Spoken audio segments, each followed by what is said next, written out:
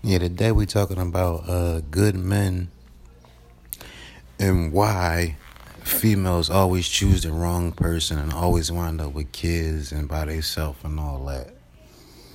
This is where you're gonna learn the game, sweetheart. This is where I'm gonna let you know where y'all going wrong in your decision making on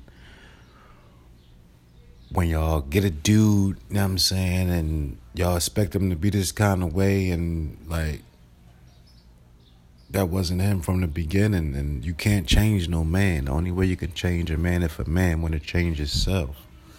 You feel what I'm saying? You know, I want comments, man. A lot of y'all females, man, like a lot of y'all, man, y'all look for somebody that's already successful. I mean, if he old now, I understand, but like a little younger, man, like y'all gotta mold each other, man. Y'all gotta school each other, and cause you know they don't teach us.